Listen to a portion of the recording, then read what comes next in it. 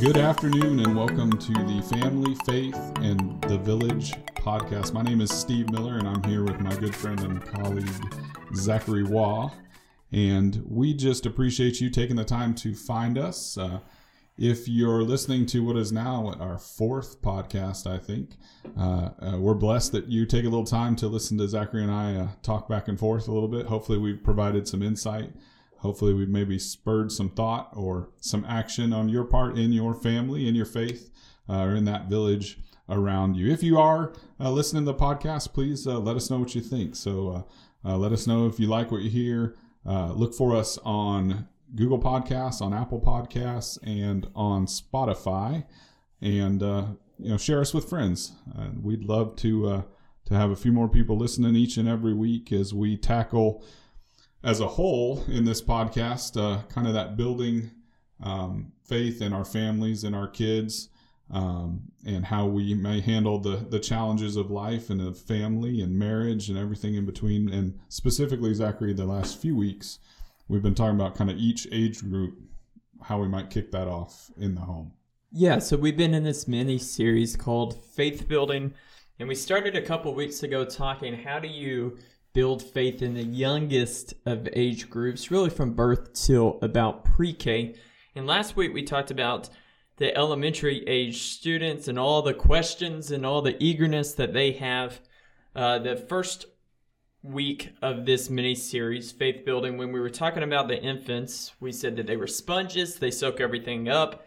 Last week, Steve actually pointed out that he had written down the same thing in regard to elementary students, that they ask a ton of questions. So I'm interested to find out if we wrote kind of the same thing in regard to our junior high category. So just pencil down here on my notes that I have. I put junior high, they equal action takers or the doers. Steve, was that close to what you have? Were we off this week? No, that's again spot on. I think we touched on it last week. It's Zachary and I don't necessarily compare notes as we prepare for these conversations with each other and with you all listening.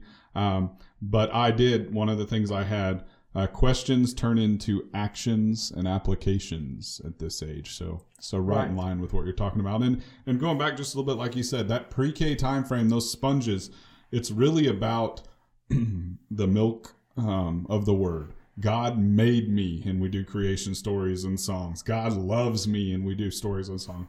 God cares for me. Even when we tell stories like David and Goliath, we don't get into a whole lot of the background. We just show how much he took care of David. He saved him from bears and lions, and now he saved him from this giant. And so that's really the pre-K mindset. It's just pounding home those things that really, to those not raised in a Christian home, even, people in their 20s and 30s may have questions about, is there a God? Does God care? Right.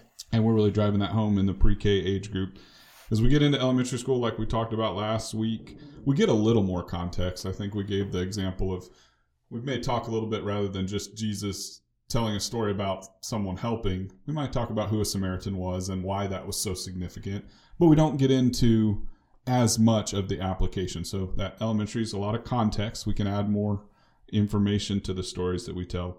But yeah, middle school, junior high, depending on what part of the country you live in, I don't know what it's defined as, but really that 6th to 8th grade, change is going on in the lives of middle schoolers and of these students. Their whole world is characterized by change at this age. They've gone probably from one group of friends in elementary school that they've been with for years into a new school with new kids, with new buildings, new routines, new friends. And one of the things, just kicking off, just touching on the point that it is so different, we as adults, or at least I think Zachary would share the thought, in uncertain times, the Bible is so helpful. And sometimes we get the most out of the scriptures in really uncertain times in our lives as adults. Yeah. And I think that's a great application at this age. Is it's really uncertain times for those 11, 12, 13-year-olds. And taking the Bible to them at this age is a huge opportunity. Absolutely. So I wrote down a few things. I think there seems to be kind of a love-hate relationship within this age group of students, especially from the side, I'm a youth minister, so I get to spend quite a bit of time with this age group. And within my colleagues, as far as networks of youth ministers, people either prefer the junior high group or they prefer the high school group. And very seldom is there a time where you don't prefer one or the other. So some of the things that you hear about the junior high students, well, the first thing is just the obvious, the smell. So, I mean, Right. Sometimes if you have a group of junior high boys or something, it's just, man, if you could get past the smell, there's a lot of good there. But if you can't, maybe that's a deal breaker for you. And then another thing I wrote down is just the awkwardness of this age group. You know, it's a lot of it is because what you said, you have a new group of friends. It's just different. But another part of it is that they're changing, right? Bodies are changing, surroundings are changing. What they do and how school looks is completely different. So that's another, you either love that or you hate that. And then the third thing that I wrote down is their passion. Their passion. Sometimes I think their passion drives some people away. They say, well, that's just too much. We need to settle down. I'll stick with my high school group, or I'd prefer even elementary age. But then others gravitate toward that, and it's just contagious for some people. So, Steve, you have 4 children, really a couple of whom are at a junior high here in town. What are some of the things what are some of the characteristics that you see within them that you would consider a positive things, and things that maybe parents should take advantage of and use that for God in some way? Absolutely. Well, and you make a great point, you know, the awkwardness, the strong personalities of this age group. We've thrown out some statistics in some of our previous podcasts about churches losing youth, losing children as they grow older. And this is a very vulnerable time. And so we have to take the personality shifts, physical changes, mental changes, internally and visibly. These kids are changing a ton at this age. Statistics show that if they aren't taken seriously at this age, if we don't give them that time to be a little different, this is when they may start that shift away from the church, away from the Bible. So for us, part of having middle school students is becoming really good listeners at this age. Up to this point, parents have gotten to do most of the talking. Right. And this is an age where now we have to be very active listeners. As much as a 13-year-old might think they can tell us how it is, we know that's not the case. But we still have to listen to what they're saying, and we have to be active, listen, not just what they're saying to us, but what they're saying to their siblings, what they're saying around friends, because you pick up on so much that they're picking up on. Right. Just by really listening to what's going on at this age. So that's been a huge one for us. We'll talk a little bit more about the application of the scriptures. Like I said, we go from a gradual progression, and really in this age context, it's not just the context of the stories, it's context plus application. This may be the first time in a lot of these kids' life where they see something different than what they've known, where they hear things different than what they've known, where they hear right and wrong and see right and wrong. I mean, I think I joked last week, middle school's kind of the Wild West, but this is some of their first real opportunities to be a Christian in word and in deed. Yes. So adding that context. Also, at this age in school, there's a lot of English and composition and academically, they're learning a lot about the main idea. Everything has a main idea.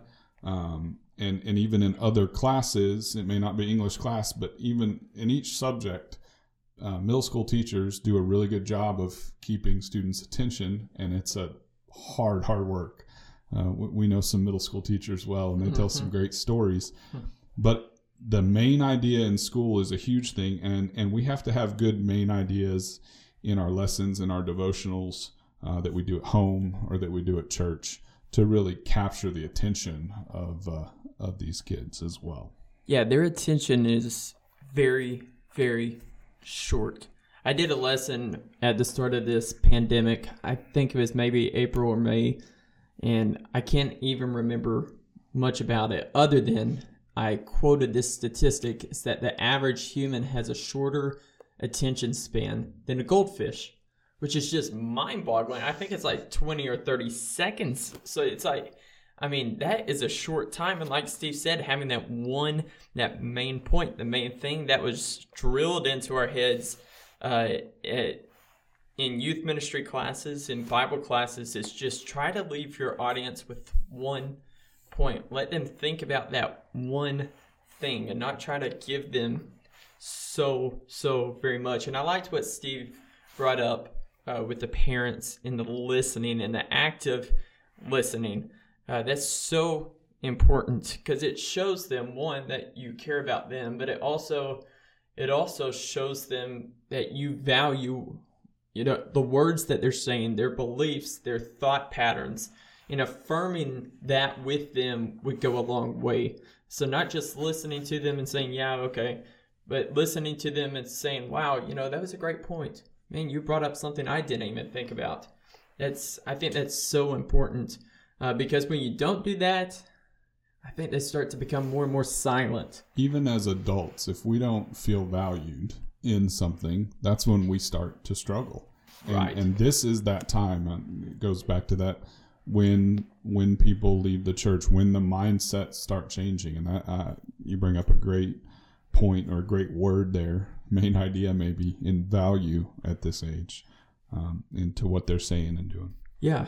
So I want to tell a brief story, and then I kind of have my main point, if you will, of this lesson in my mind that I have written down. So it's one of the weirdest days that I've had in youth ministry. There's been a few weird ones, but this one's right up there near the top. The day started with our youth intern going to fill up a van full of gas, and when she was there, the gas just went straight down to the concrete beneath the van. And the guy across from her just looks at the van and says, well, that's not good. And I was like, yeah, you nailed it. The gas is going straight down to the ground. That's not good. You're right. So she calls me, and I was like, well, is there enough gas to just make it back to the church building? There was. So the van comes back, and after looking at what had happened, we found that someone had siphoned the gas out of there, cut the hose line, stole all the gas. So that van was not going to be able to be used throughout the rest of the day. The problem with that is that the youth group had on the schedule to go to a Texas Rangers baseball game that evening. We needed 2 vans. So we just decided to use the backup van, a van that we really were just trying to use here in town, but we thought, yeah, it runs, it works, we'll take it down to Dallas with us. So we're driving down in this red van. We stop to eat, and this is where the second weirdest thing happens. A student who shall remain nameless, one of these junior high students, we're ordering at Rosa's Tortilla Factory, I believe is what it's called. Delicious place. Great food. One of the best places we could take a youth group because it's cheap and everyone seems to like it. And this young lady orders a gallon of unsweet iced tea, quote from her, to water her plants at home. So we've had the gas, we've had someone buy a gallon of tea just to water their plants at home, and now we're headed to the stadium in Arlington. We're on Interstate 30, and I'm driving this red van, and it quits in the middle of the road. Nothing is happening for me. No acceleration, no lights, nothing, and I'm in the middle lane on this interstate. So we pull over, we load everyone. I don't even know if I should say this on the podcast, but there was other adults with me making these decisions as well. I think we piled 18 students in the other van just to get them literally about 3 or 4 blocks to the stadium, and we took the van to get it worked on. I say all that because at the Ranger game, something interesting happened within this group of junior high students. There was a handful of them. on this trip. And we're sitting up there, and if you've been to a Ranger baseball game or any major league sporting event, there's drunk people all around. There's interesting characters all around. And it was our junior high students that decided to start singing the song Magnificat in the stands in the middle of the game. And if I'm being honest, at first I was a little embarrassed. I was like, guys, what are y'all doing? We're supposed to be singing Take Me Out to the Ball Game, and you're singing Magnificat. And then, as you would know it, the people right above us were like, man, that's a great song. Tell us about it. Are y'all a part of a church? Yeah, we're part of a church. Well, I'm a student pastor at this church. And we had this whole conversation because they started to sing this song, Magnificat, this beautiful song. So I say all that story, a long story, to say this one point. Don't let when I say I'm talking about parents, adults, even high school students, don't let your timidness destroy your students' enthusiasm. Don't let your timidness destroy your students' enthusiasm. You see, it kind of, like I said, I was a little embarrassed by that. I was like, don't do that, don't sing that. And then looking back on it, I'm embarrassed at my reaction. Why not sing that? Why not let them do that? And it's all because I was scared. I was timid. And that's the group of junior high students. They're the action takers, and I think we should celebrate that in every way. And another word in there that just popped out at me is, you said that's the group. This is an age group that feeds off of groups. So when we're doing devos at home, when we're doing Bible classes, whoever may be listening to this for whatever applications they may be using, what little knowledge I throw out and a lot of great knowledge Zachary throws out, this is a huge age group for groups, group learning. Even when it's just the family, your middle school student is going to learn better doing stuff with your family than they necessarily are by themselves. They just thrive on group things. So encourage those group opportunities. Encourage everybody to be studying together. Zachary's story at the start there, if you're anybody who's ever done any sort of youth trip or kids functions, probably sounds kind of familiar. It just seems like everything that can go wrong does go wrong. It's important to keep in mind in the life of a junior high student, that's almost every day brings about all the feelings and emotions, Zachary, that you had that day. And for it to triumph with them singing such a great song, creating an opportunity to talk about God and about the Bible, I mean, what a great example. In addition to focusing on the groups, this is a good time, a good stage in life, a good stage in building faith. Pre-K and elementary, we've talked about the heroes of the Bible. We've talked about all these great qualities that Noah had, all these great qualities that David had to go and do this when no one else did. Middle school is a great time in these stories with these students to talk about qualities that were not so good in some of these characters. We emphasize the heroes and the good, obviously, and God's power, but we can't hesitate now to start pointing out some qualities that didn't quite measure up, because middle school's filled with feelings of not measuring up. So for them to have great examples from the Bible of people who by the world's standards made mistakes, by God's standards fall short. You know, David, our minister here, has been doing a study in the Psalms, and we talk about a man who made so many mistakes but was still a man after God's own heart. There's a lot of really good application at this age for even through our faults, even through our struggles, God made me, back to pre-K.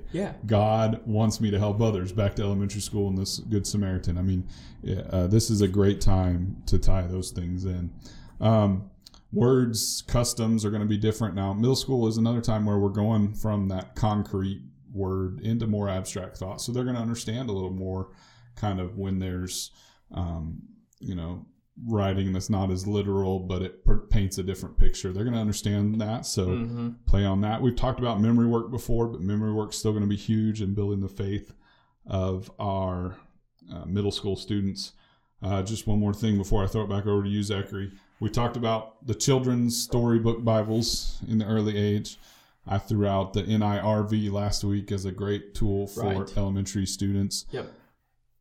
Middle school, I'd say this is the time when we start taking out from time to time, not every night. I, as a middle schooler, would have never wanted to look at a concordance or a Bible dictionary, but maybe we show how other books can be used to help us study the Bible at this age. Absolutely. This is a good time to start because they're doing that kind of thing at school. It's maps, it's charts, it's dictionaries, it's the dissecting. Yep. It's all those things. The thesaurus to find different words. Yep. We can do that same type of stuff, build off the same things they're doing at school in our Bible studies too. So if I recommended a storybook Bible for pre-K and I recommended an NIRV in elementary, I'd recommend a concordance or a Bible dictionary at this age to help spur some of the devos at home and the thoughts and discussions at home. Yeah, this is a time where our students love to dig deep.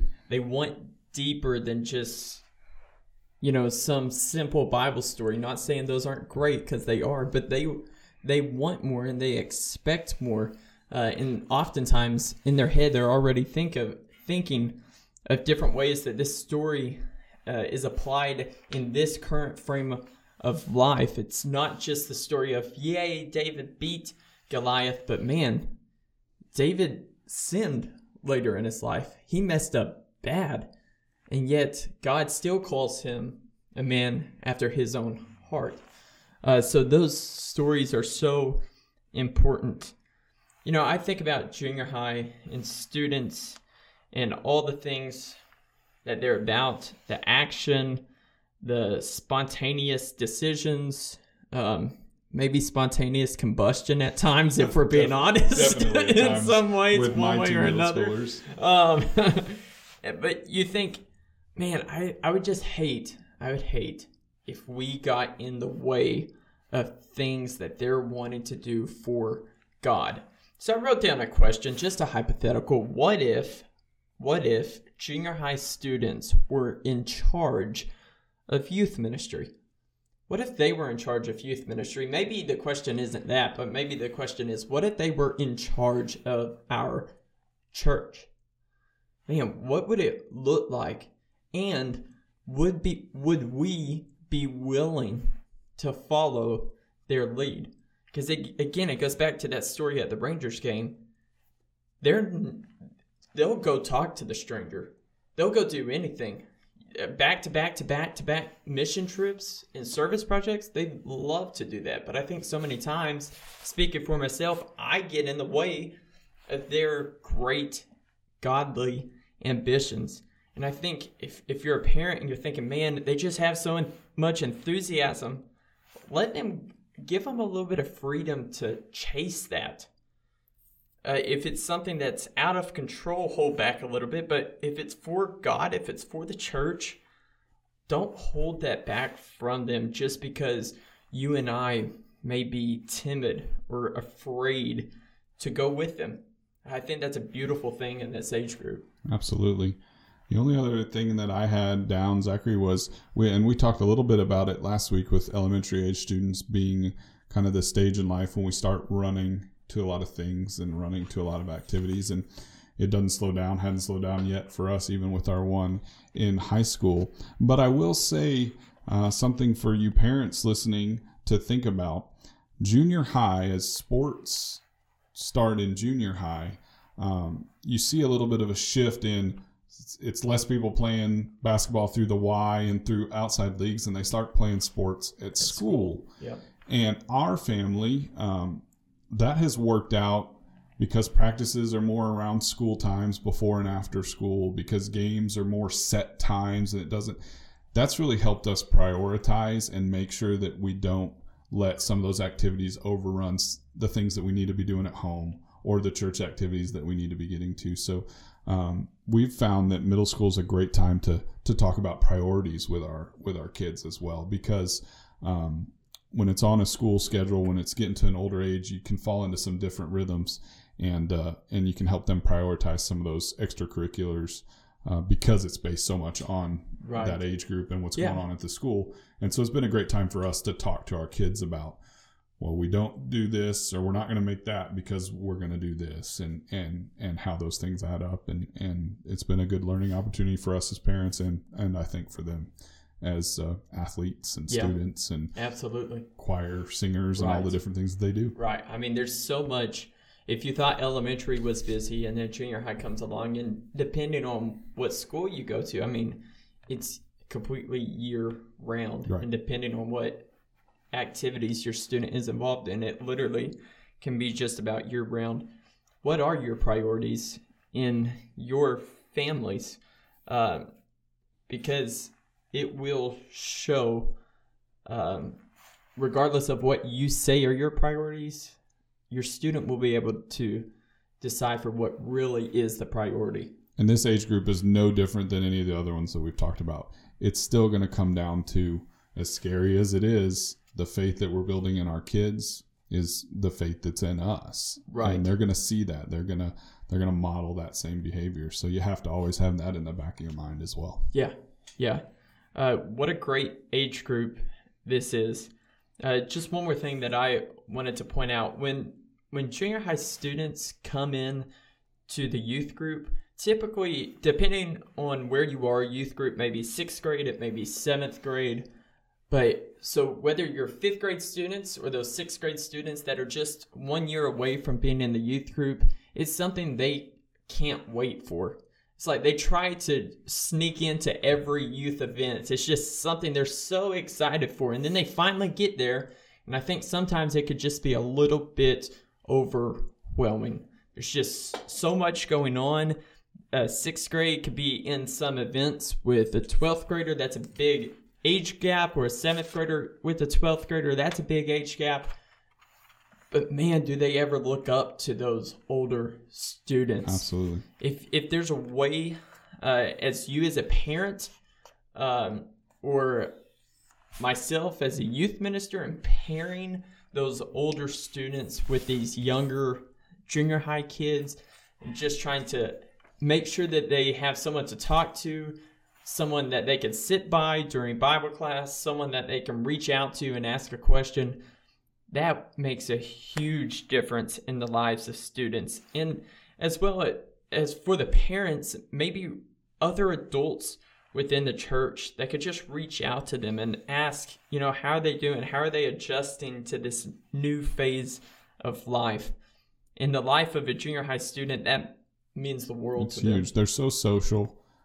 It's a great, you make an awesome point. It's a great time to find that mentor. If it's something you can do as a parent, if it's something that Zachary and I can do as ministers, or the minister wherever you're at can help you with, but it's a great age for a kid to have a mentor. Yeah. And there's some great ways to do it. Absolutely. Well, that is our junior high talk of this faith building mini-series. We hope that you enjoyed it and found a few practical things that maybe you could start as a family. And I hope that no one listening to this podcast feels guilty of things that they're not doing, perhaps, because I don't think if you're not doing anything, there's never a bad time to start. No. And even if you are just doing something. Just starting is right. huge. We talked about that in the first one. Just trying something is huge, and you're absolutely right. As we throw these things out there, it's not about what a family isn't doing. It's about what can we do going forward. And so these hopefully will, as we've said before, they may not be the perfect one for your family, but use the resources, the people, the church, the internet, the things around you in the village, if you will, to find what does work for you. Because just doing something is huge in building the faith of our children. Right, absolutely. Well, next week we'll be back to talk about our high school students. That's where you become the expert, Zachary. Well, I am closer to high school students than junior high in age, I guess. Is that a little bit of a dig towards this way direction? Well, I don't know. I hope you'll join us next week on Family, Faith, and the Village.